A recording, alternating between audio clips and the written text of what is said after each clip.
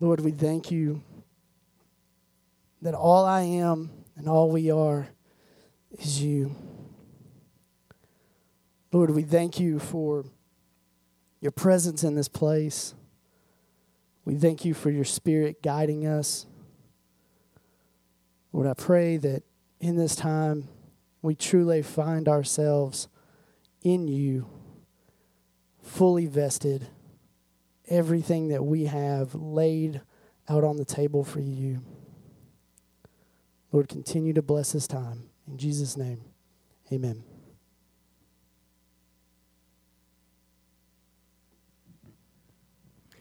All right. Get to spend one more time together in God's before we get to go home this evening. Anybody else find out that their wife was a much better bowler than they are? Oh, man. She's crazy good. I've never seen anything like it. If I'd even got close to her, we may have won that thing. I was keeping us back. All right. Let's do this. Ephesians chapter 5. We're back in Ephesians. We're just going to be one chapter past where we were this morning. This past year, it's kind of a big year for my wife and I. We finally made the decision to buy our children a swing set. Yeah, I know, you know what I mean? And it was done after a whole lot of online shopping and a whole lot of yard measuring and price comparison. And what we finally settled on was this, the Tucson by Backyard Discovery, available on Walmart.com for a reasonable price. All right? Now, yeah, well, we're not done, right? This is a wonderful swing set. My children enjoy this swing set, but if you guys ever buy one, or if you guys ever buy one like it, I want to tell you that you need to set aside 2 days of your life to put that thing together if you have help, okay? If you do not have help, I would suggest you set aside 4 or 5 days to do it. This thing took forever to put up. I mean, it just literally took forever. And I confess to you, you do need to know this about me before we move forward. I am not a handy guy, okay?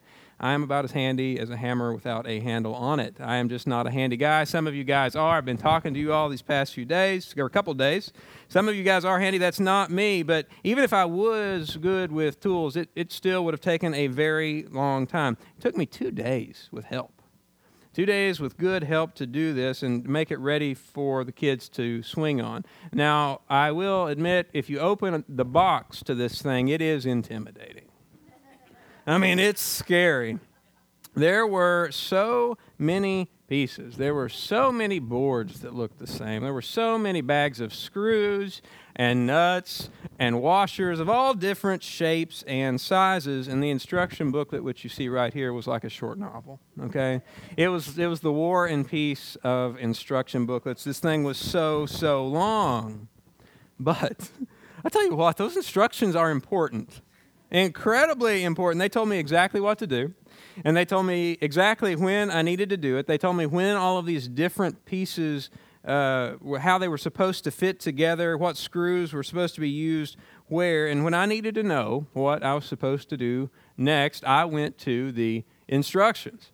I mean, they really were like a lifeline. If I got confused, if I got troubled or worried, I went to those instructions. The instructions were the plan. They gave me the plan for how to put all of these parts together and fit them together the way that they were supposed to be fit together. Everything was fine as long as I stuck to the plan. And so I did. And here's how it turned out. This is the best picture I brought. All right? You see Carter climbing on it. He's having a good time. The swing works. Okay? Everything's just fine. But what if I hadn't stuck to the plan? What if I had veered off of the plan? What if I had gone maybe just a little bit rogue? What if I had walked up to this pile of boards that all looked alike and these piles of bolts and screws and nuts and other things and just said, you know what, I'm going to make myself a swing set out of all this? What if I had walked up to all this stuff and just tried to build it like I thought it should go together? Or tried to build it like my neighbor's swing set looked like? or tried to build it like a swing set that I saw on TV, how would that have gone?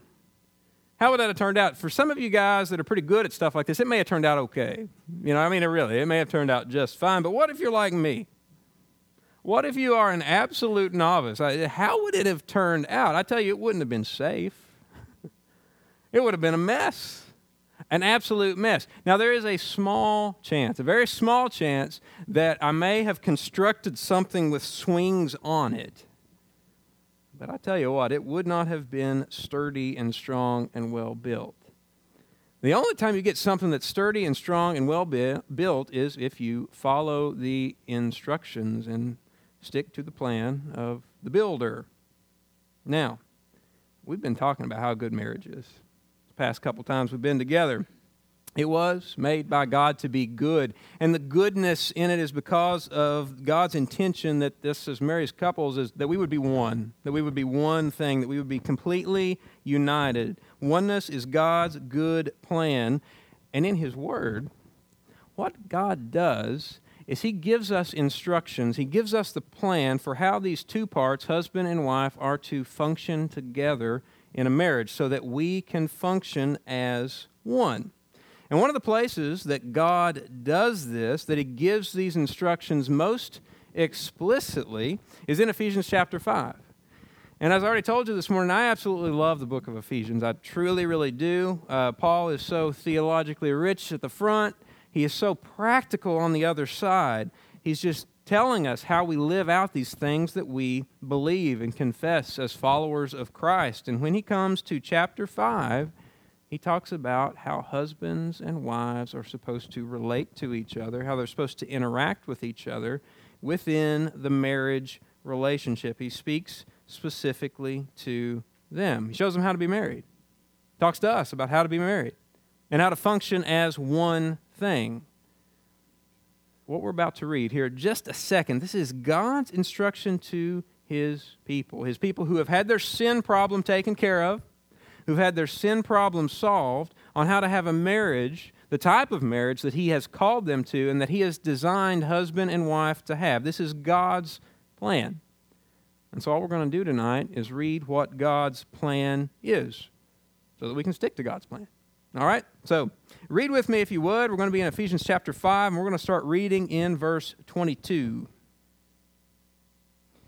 It's there that the Apostle Paul, he writes this: "Wives, submit to your own husbands as to the Lord.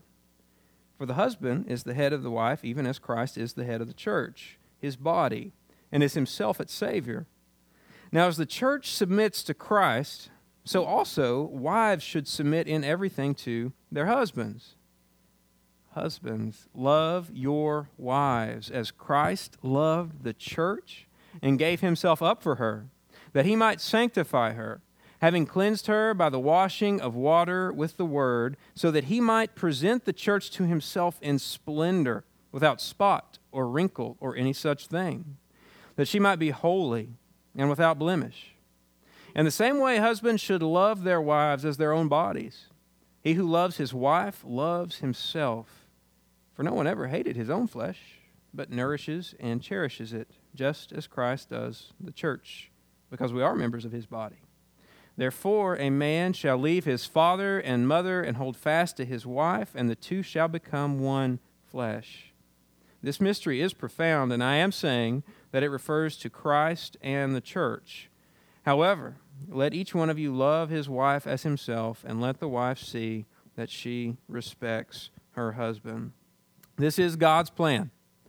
This is God's plan for oneness. He is the maker of marriage, and according to the maker of marriage, this is how the pieces in a marriage ought to fit together. All right? These instructions are straight from the factory. No need to try to argue with these. It is what it is. He speaks to wives first. And what he tells wives is that wives faithfully follow. Now, when we read this passage, and I don't know, maybe some of you are just reading it now for the first time, there is this word that, kind of catches our ear. There's this word that catches our attention immediately. It's the S word. Submit. Paul is writing these instructions for married couples under the inspiration of the Holy Spirit. And one of the first things out of the gate is, wives, submit to your own husbands. And I tell you what, that grabs our attention, doesn't it? Sounds maybe just a little bit odd. And the reason that this grabs our attention is because if you are like me, one of the first things that you think about when you hear the word submit is Ric Flair. Yeah. One of the first things that you probably think about when you hear the word submit is Ric Flair, the nature boy, the styling, profiling, limousine-riding, 16-time heavyweight champion of the world. Back in my high school days, Ric Flair was, one of my wrestling favorites. I watched a lot of wrestling. I didn't say wrestling, right? I watched a whole lot of wrestling way back in the day. And one of my favorite guys was Ric Flair. He had that beach blonde hair. He had those ridiculous spangly robes like that beautiful thing that he's got on right now. He would come down to the ring. He would do just a little shimmy, and then he'd say, "Woo!" Yes, I loved Ric Flair. He was great. I know. That's exactly right, Amy. I had forgotten that. Thank you. We just bonded. Well, Ric Flair had this move. He had this submission hold, and it was called the figure four. Now, to perform the figure four, what you would do is you would twist somebody's legs into the shape of a four, and the legs would end up crossing about like this, and so you would apply pressure on the person's legs where pressure was not supposed to be applied, and it hurt. And the goal was to get that person to submit. The goal was to get that person to tap out. And it was incredibly painful because I tested it on my brother when he was younger and smaller than me, and I still remember his screams, all right? This was a painful thing. And so when we read what the Bible says here, when we read this word submit, it brings to mind all of these negative images. It makes us think of being overpowered. It makes us think of being forced to do something that we don't want to do, forced to give in. It makes us think of being weak. The person who submits is weak. But this is not at all the picture that the Bible is painting of a wife submitting to her husband. So what I'd like to do is, before we talk about what submission is, what godly submission is, I'd like to maybe diffuse some of that and talk about what submission is not. And there's a few things that submission is not. Submission is not insulting. It's not insulting to the wife. It's not insulting to sit under any leadership. Not insulting to sit under any kind of leadership that God actually calls us to sit under, because He calls us to sit under all kinds of leadership. We are called to sit under our government leaders. We're called to sit under our bosses at work. We're called to sit under our elders and our pastors at our church.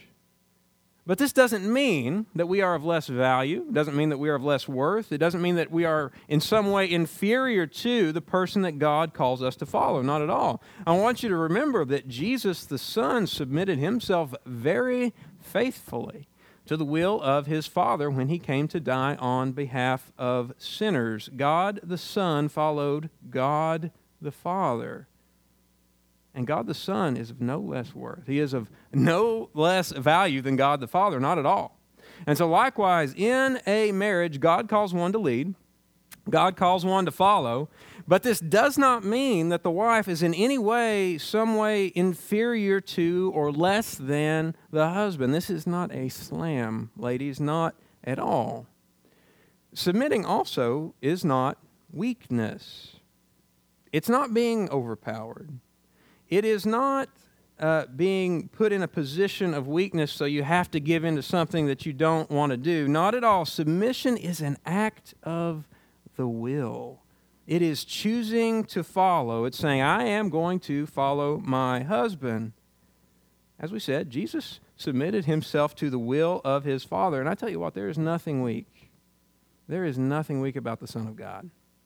There is nothing weak about the one through whom all things were made. There is nothing weak about the one who we believe is coming back someday to conquer all of His enemies and reign forever. Just because you follow, just because you submit faithfully to the authority that God has placed over you, does not in any way mean that you are weak.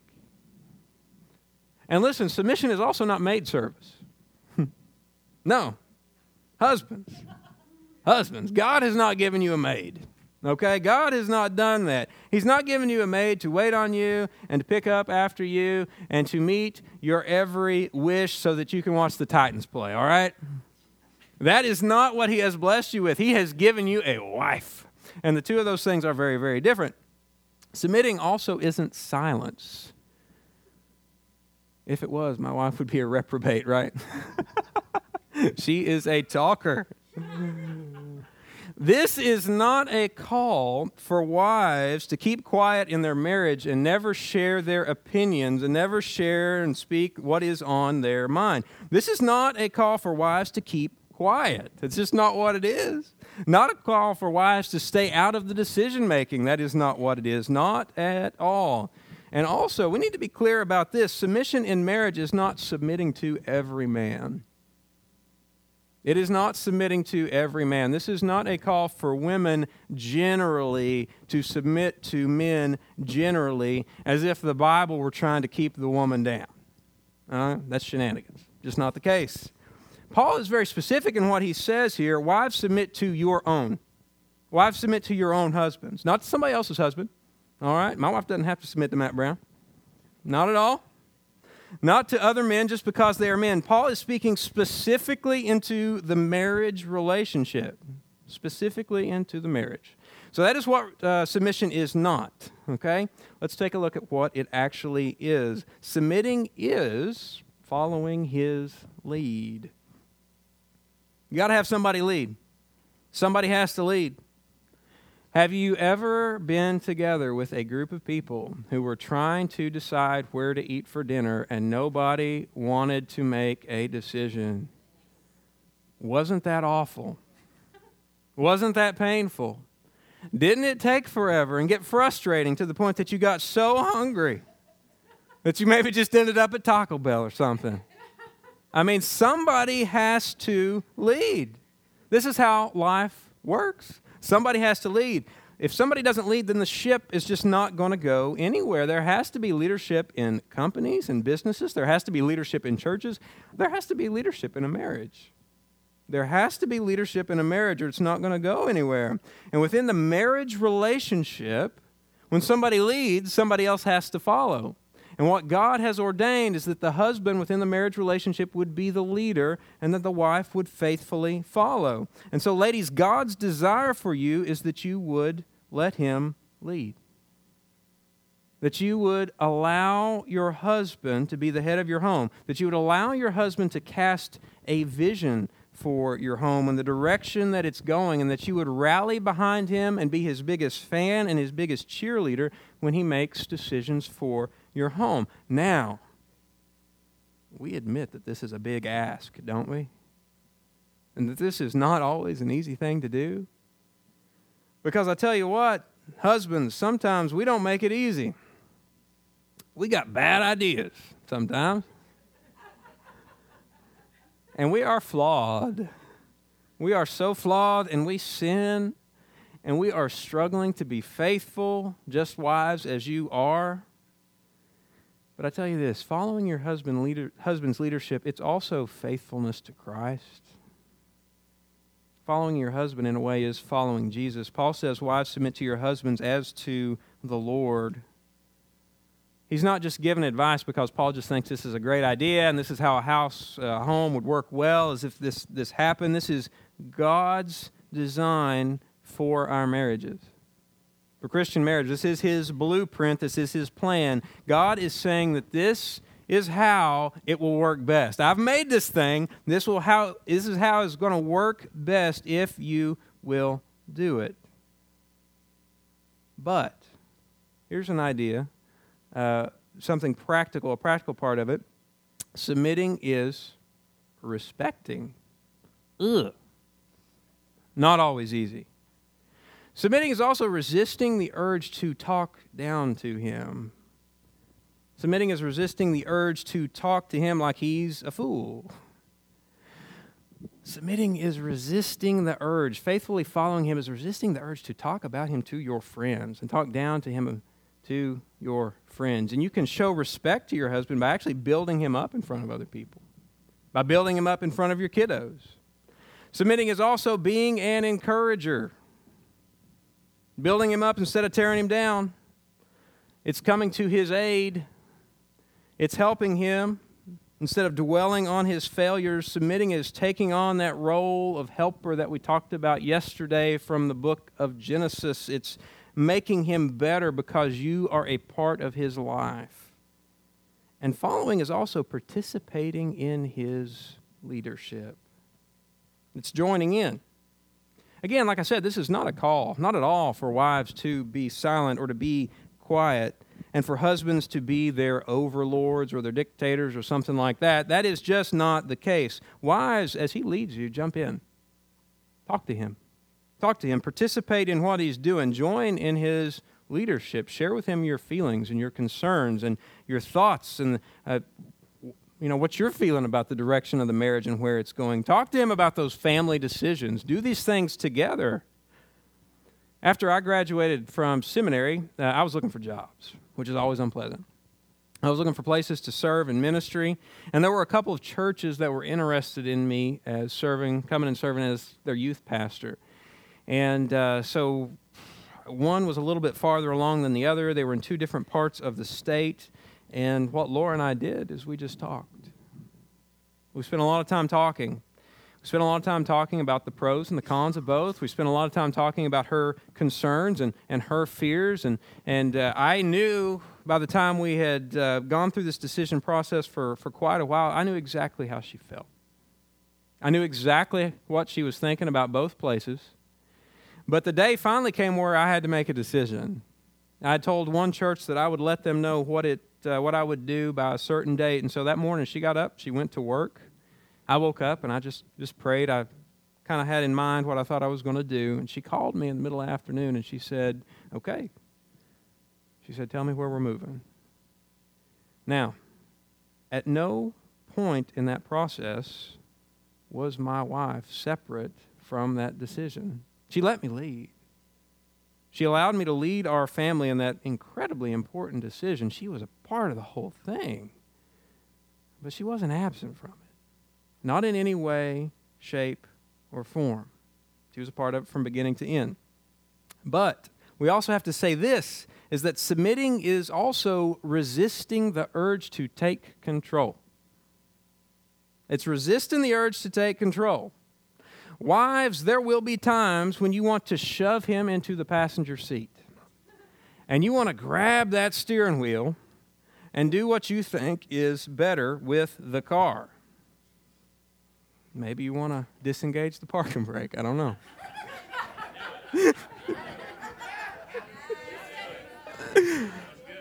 But I know. She didn't. When that happens, you must resist the urge to control him. Amy. I know, she was great. You must resist the urge to manage him. You must resist the urge to do these things, to dominate him, or, ladies, manipulate him. I know how you work. I know how it is. You must resist the urge to do these things for your marriage to function and be built according to God's instructions. You got to resist the urge to just control the guy. Build him up. Let him lead. Now, here is why God is calling you to do this. Not necessarily all for the sake of a functionality. It's because the church follows Christ. And that sounds a little bit odd. But Paul says that this is absolutely the reason for everything that he is saying. Wives, submit to your husbands, verse 23. For the husband is the head of the wife, as Christ is the head of the church. He is the Savior of the body. Now, as the church submits to Christ, so wives are to submit to their husbands in everything. So here's what he's saying. He's saying that this is God's plan for marriage, his instructions for how husbands and wives are to function together and move towards oneness. Paul is saying that God's plan for marriage is supposed to mimic. It is supposed to look like the relationship between Christ and his church. between us and our Savior. God has established the husband's leadership in the home. The husband is the head of his wife, as Christ is the head of the church, and so the husband is to mimic Jesus, as we'll talk about in just a second.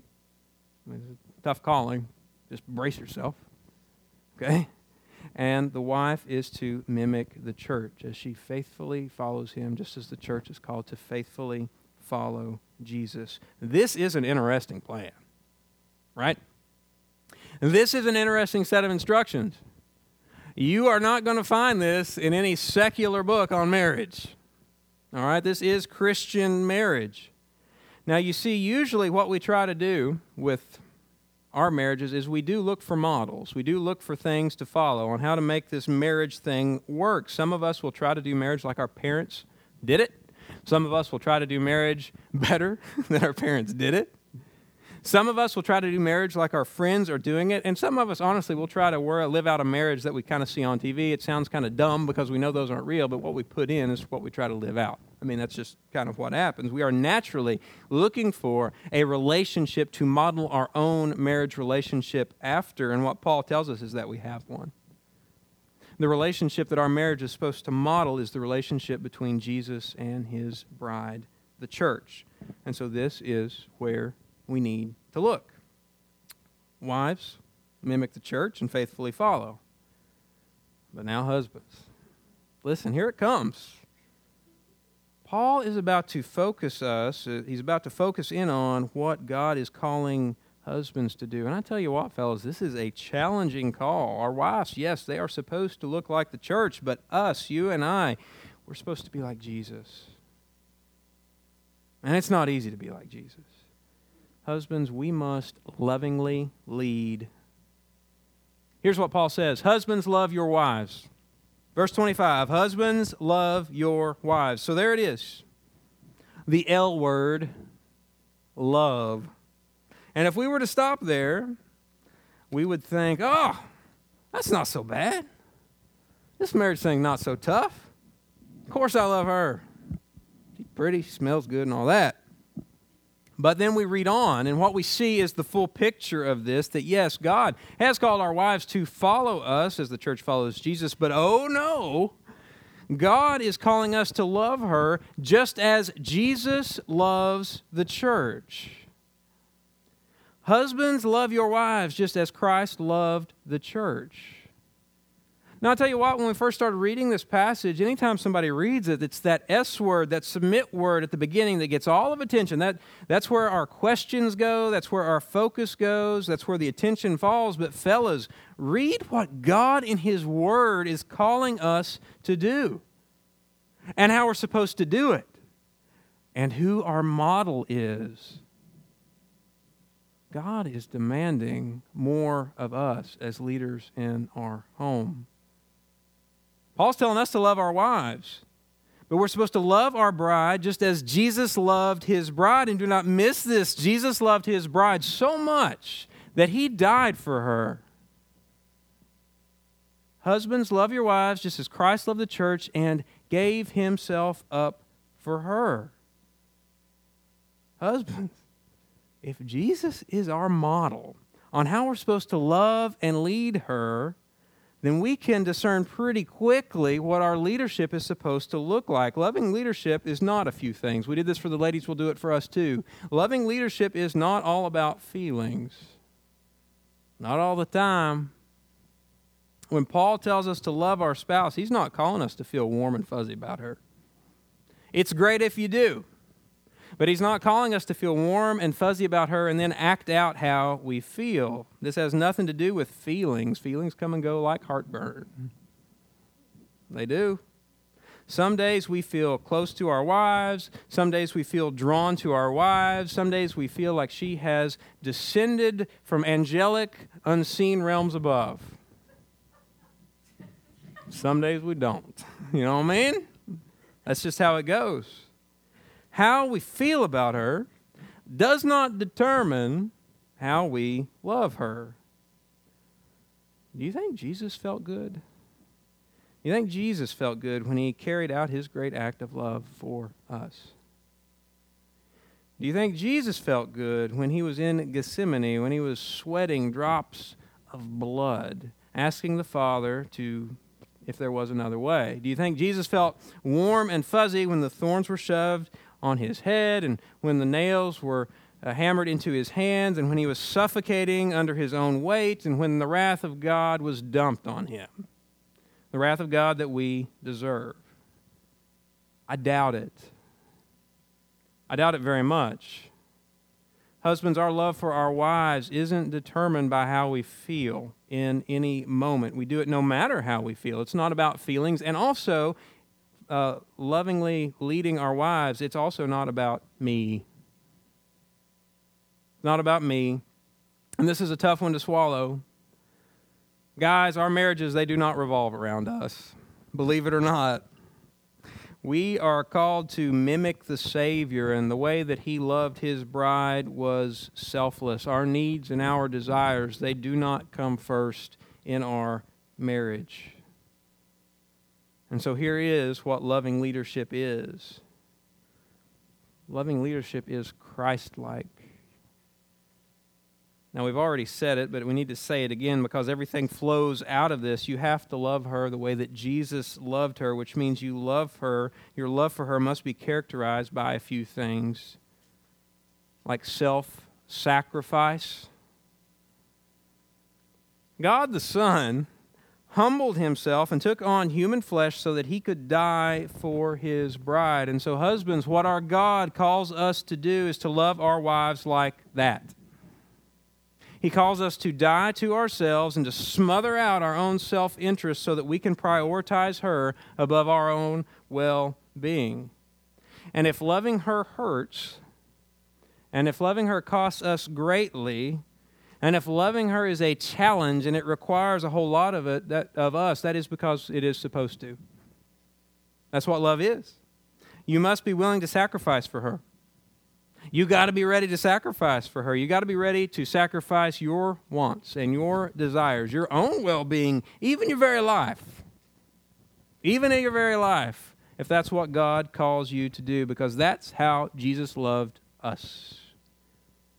Loving leadership is also prioritizing her. We have to treasure our spouses. We need to treasure our wife more than we treasure our mom. And more than we treasure our buddies, and more than we treasure our kids. I was at a marriage conference in Newfoundland, Canada, of all places. I get around. Yeah. I was at a marriage conference in Newfoundland, Canada. There was this couple there, and they were upset. The wife was upset because every night her husband would call his mom, and I guess talk for a very long time. And so, at the end of the day, there's only so much time, there's only so much energy to invest in each other, and she just thought that his mom was getting the best of it. And the husband's response, it was a small marriage conference, so we got to talk. The husband's response was, well, of course I love my wife. I absolutely love my wife, but it's my mom. That's what he said. That's not how it works. God has called husbands to love her more than we love our parents, more than we love our friends, more than we love our children. He's called us to love her like Christ loved the church. God has only called us to love our wives. No one else, just our wives, like Christ loved the church. She has to be our priority. She has to be above everyone else. It has to be God, her, kids, and then other stuff. We have to invest in her. You see, we have to invest in our relationship with her. And this may mean that you don't go fishing as much. All right? I know. This may mean that you don't get to go hunting as much. This may mean that you don't always get to go where you want to go on vacation. That may be what happens. This might mean that you don't do things that you're comfortable doing or that you think you have time for doing. This may mean that you have to buy flowers or write little notes or do little things that she finds romantic that don't make sense to you. This may mean that you have to take her on a date once in a while, all right? But she must be your priority more than anyone else in this world. And loving her and leading her like Jesus also means committing yourself to her good. To her good. Jesus loved his church, and he gave himself up for her to make her salvation possible. Jesus died for his bride, verse 27, to make her holy, cleansing her with the washing of water by the word. He did this to present the church to himself in splendor, without spot or wrinkle or anything like that, but holy and blameless. Jesus was committed to the ultimate good of his bride, regardless of the cost to himself. And there's another metaphor that the Apostle Paul is using here. Not only is the church the bride of Christ, but the church is the body of Christ. And Paul says in verse 28, in the same way, husbands are to love their wives as their own bodies. He who loves his wife loves himself. For no one ever hates his own flesh, but provides and cares for it just as Christ does for the church, since we are members of his body. Husband, your wife is the one that you are to take care of. You must care for her completely, because this is what Jesus does for his body, the church. He provides for her. He cares for her. Husbands, God has called us to do likewise. You have to be completely committed to her good. Her burdens are your burdens, and her worries are your worries. You must seek to ease those things. If she has needs, then they are your needs, and you must try to meet those needs, even if those needs don't make sense sometimes. This is what God has called us to do. You must make sure that she feels loved and that she feels appreciated in the ways that she feels loved and appreciated. There's a good chance that she does not feel loved and appreciated in the same ways that you do. We got to figure those things out so that we can love her the way that she feels loved. Husbands, we must be committed to her ultimate good, whatever the personal cost to ourselves. And then finally, loving her does mean taking the lead. We have to do this. We have to step up to the plate and be men in our homes. It's being spiritual leaders in our homes. It's making sure that she is growing. It's making sure that our kids are hearing the gospel, or if they're believers, it's making sure that they're growing too in their relationship with Jesus. It's running point on discipline. It's not just shoving the kids off to mom when the kids are acting up, but it's being there to back her up and to take the lead in disciplining our kids. And it's taking the lead in other matters as well, financial ones. When it comes to finances, take the lead. Doesn't mean you have to do the budget. Whoever's best in the house with numbers and stuff like that, you can do the budget. But guys, if you're not the ones with your hands on the money, at least stay informed so that you can lead your home faithfully. Take the lead. When it comes to big decisions, take the lead. When she comes to you and there's a decision that has to be made, we need to man up. Sometimes what we want to do is say, well, whatever you think, honey. Because we don't want to process it. You know, we've been at work all day. I just want to sit on my couch and watch some TV. And we just try to push that off to the side because we don't want to be bothered with it. But talk with her and investigate for her and collaborate with her and lead her. Love her. Love her like Jesus loves his church. Now, wives and husbands, this is God's manual. This is his how-to manual for our marriage. And it is challenging. And I tell you what, it may be brand new to some of you here this evening, and you may feel a little bit awkward about it at first, but the one who created marriage is saying this is how it will work best if you will be faithful to do it. If we're faithful to live like this as husband and wife, we will move together closer towards oneness. But if you do differently, if you buck this, and if you rebel against this, you will drift apart. Husbands and wives were made to complement. That's a bad compliment. Can't do it right. But we are made to complement each other, just like God has outlined here, for the sake of oneness. I want you to notice something. I mentioned it yesterday. Oneness is still God's plan. Still very much God's plan.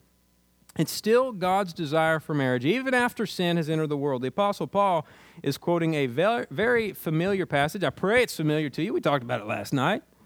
For this reason, a man will leave his father and mother and be joined to his wife, and the two will become one flesh. Sin hasn't changed that. Sin has not changed God's plan for marriage. God still wants marriage to be good. God still wants husbands and wives to be one. But we cannot miss this. That oneness, it comes through imitating oneness. It comes through mimicking oneness. This whole passage has been moving in this direction and building towards us without saying it explicitly. And then in verses 29 and 30, he talks about how how husbands should care for their wives as their own body, just as Christ cares for his church, his own body. And then verse 31, he says, for this reason, right? For this reason, a wife will join to her husband, and they will become one flesh. This is why people get married, is what he's saying, this 1+1 relationship. This is why God has called husband and wife to be one flesh, to become one body. It's inspired by and meant to reflect the unity that exists in the relationship between Jesus and his church. We get married to mimic the relationship between Jesus and his church. And so husbands and wives, if we want to move towards each other, if we want to be functional, if we want to be more than functional, if we want to be madly in love, and if we want a marriage that is characterized by unity and closeness and intimacy and true love, true, genuine love, then we have to imitate this unity and this closeness and this intimacy and this commitment and this love that is displayed in the marriage of Jesus to his bride, the church. We have to look like that. We have to try to mirror and mimic that. His marriage is the reason that we get married. You see, this marriage thing is a lot bigger than we are. A lot bigger than we are. If we want to be one the way that he and his bride are one, then wives, you need to faithfully follow your husbands the way his bride faithfully follows him. And then husbands, we cannot drop the ball. We need to lovingly lead her, just like our Christ has lovingly led his church. Please pray with me.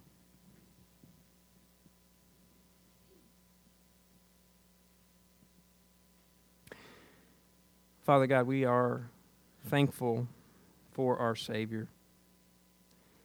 We are thankful, God, that we are his bride, those of us who believe and follow him. And God, we are thankful that you have given his marriage relationship to his church as one for us to mimic and to follow.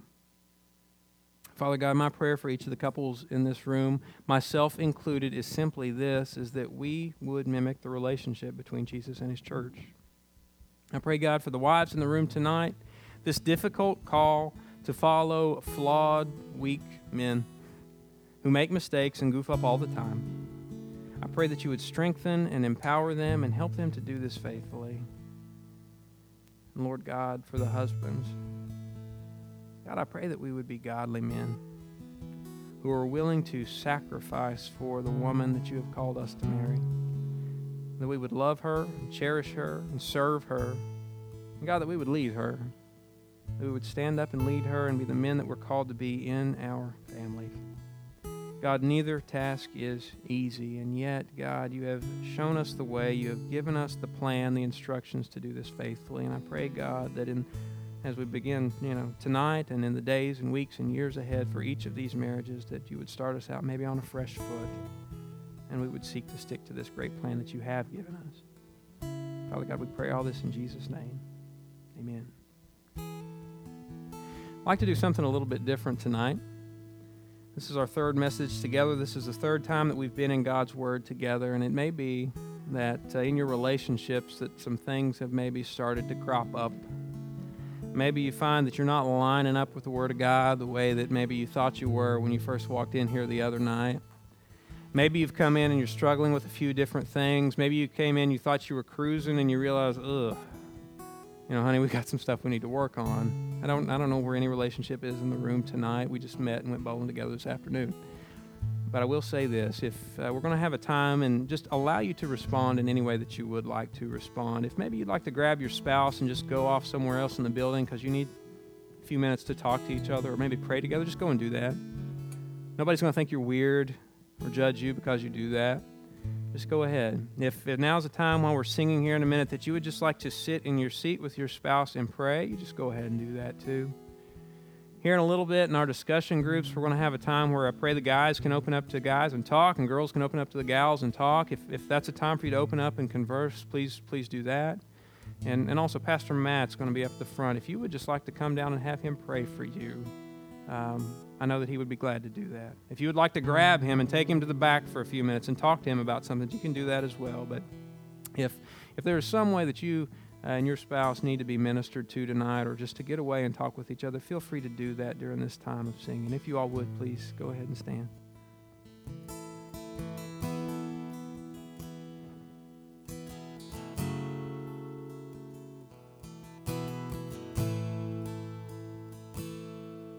So give us clean hands and give us pure hearts. Let us not lift our souls to another. Give us clean hands, give us pure hearts. Let us not lift our souls to another. God, let us be a generation that seeks your face, O God of Jacob. God, let us be a generation that seeks your face, O God of Jacob. We bow our hearts, we bend our knees. Oh Spirit, come make us humble. We turn our eyes from evil things. Oh Lord, we cast down our idols.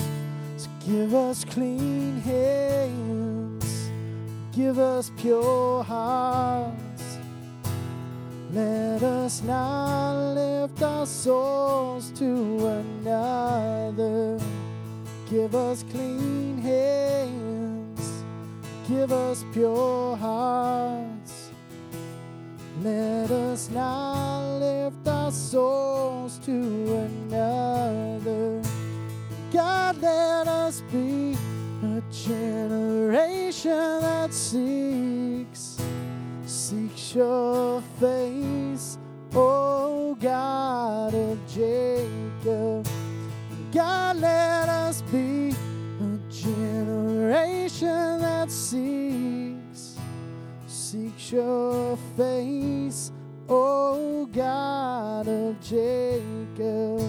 So give us clean hands and give us pure hearts. Let us not lift our souls to another. Give us clean hands and give us pure hearts. Let us not lift our souls to another. God, let us be a generation that seeks your face, O God of Jacob. God, let us be a generation that seeks your face, O God of Jacob. So give us clean hands and give us pure hearts. Let us not lift our souls to another. Give us clean hands, give us pure hearts. Let us not lift our souls to another. Give us clean hands and give us pure hearts. Let us not lift our souls to another. Give us clean hands, give us pure hearts. Let us not lift our souls to another.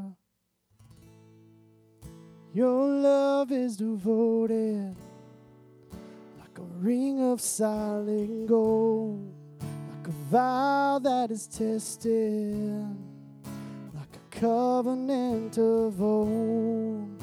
Your love is enduring through the winter rain and beyond the horizon, and merciful today. Faithful you have been, faithful you will be.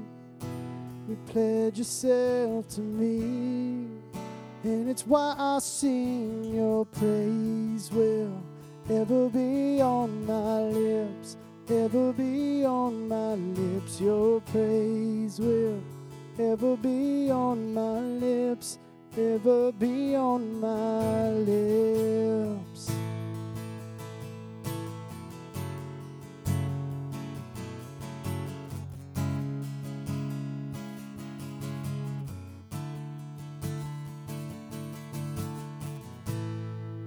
You father the orphan, your kindness makes us whole.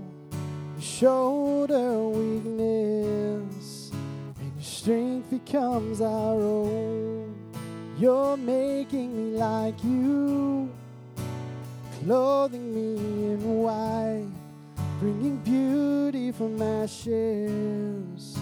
For you will have your bride, free from all her guilt, rid of all her shame, and known by her true name. And it's why I sing. Your praise will ever be on my lips, ever be on my lips. Your praise will ever be on my lips, ever be on my lips. Your praise will ever be on my lips, ever be on my lips. Your praise will ever be on my lips, ever be on my lips. You will be praised, you will be praised. Angels and saints we sing, worthy are you, Lord. You will be praised, you will be praised. Angels and saints we sing, worthy are you, Lord. You will be praised, you will be praised. Angels and saints we sing, worthy are you, Lord. You will be praised, you will be praised. Angels and saints we sing, worthy are you, Lord. And it's why I sing. Your praise will ever be on my lips, ever be on my lips. Your praise will ever be on my lips, ever be on my lips. Your praise will ever be on my lips, ever be on my lips. Your praise will ever be on my lips, ever be on my lips. Your praise will ever be on my lips, ever be on my lips. Your praise will ever be on my lips, ever be on my lips.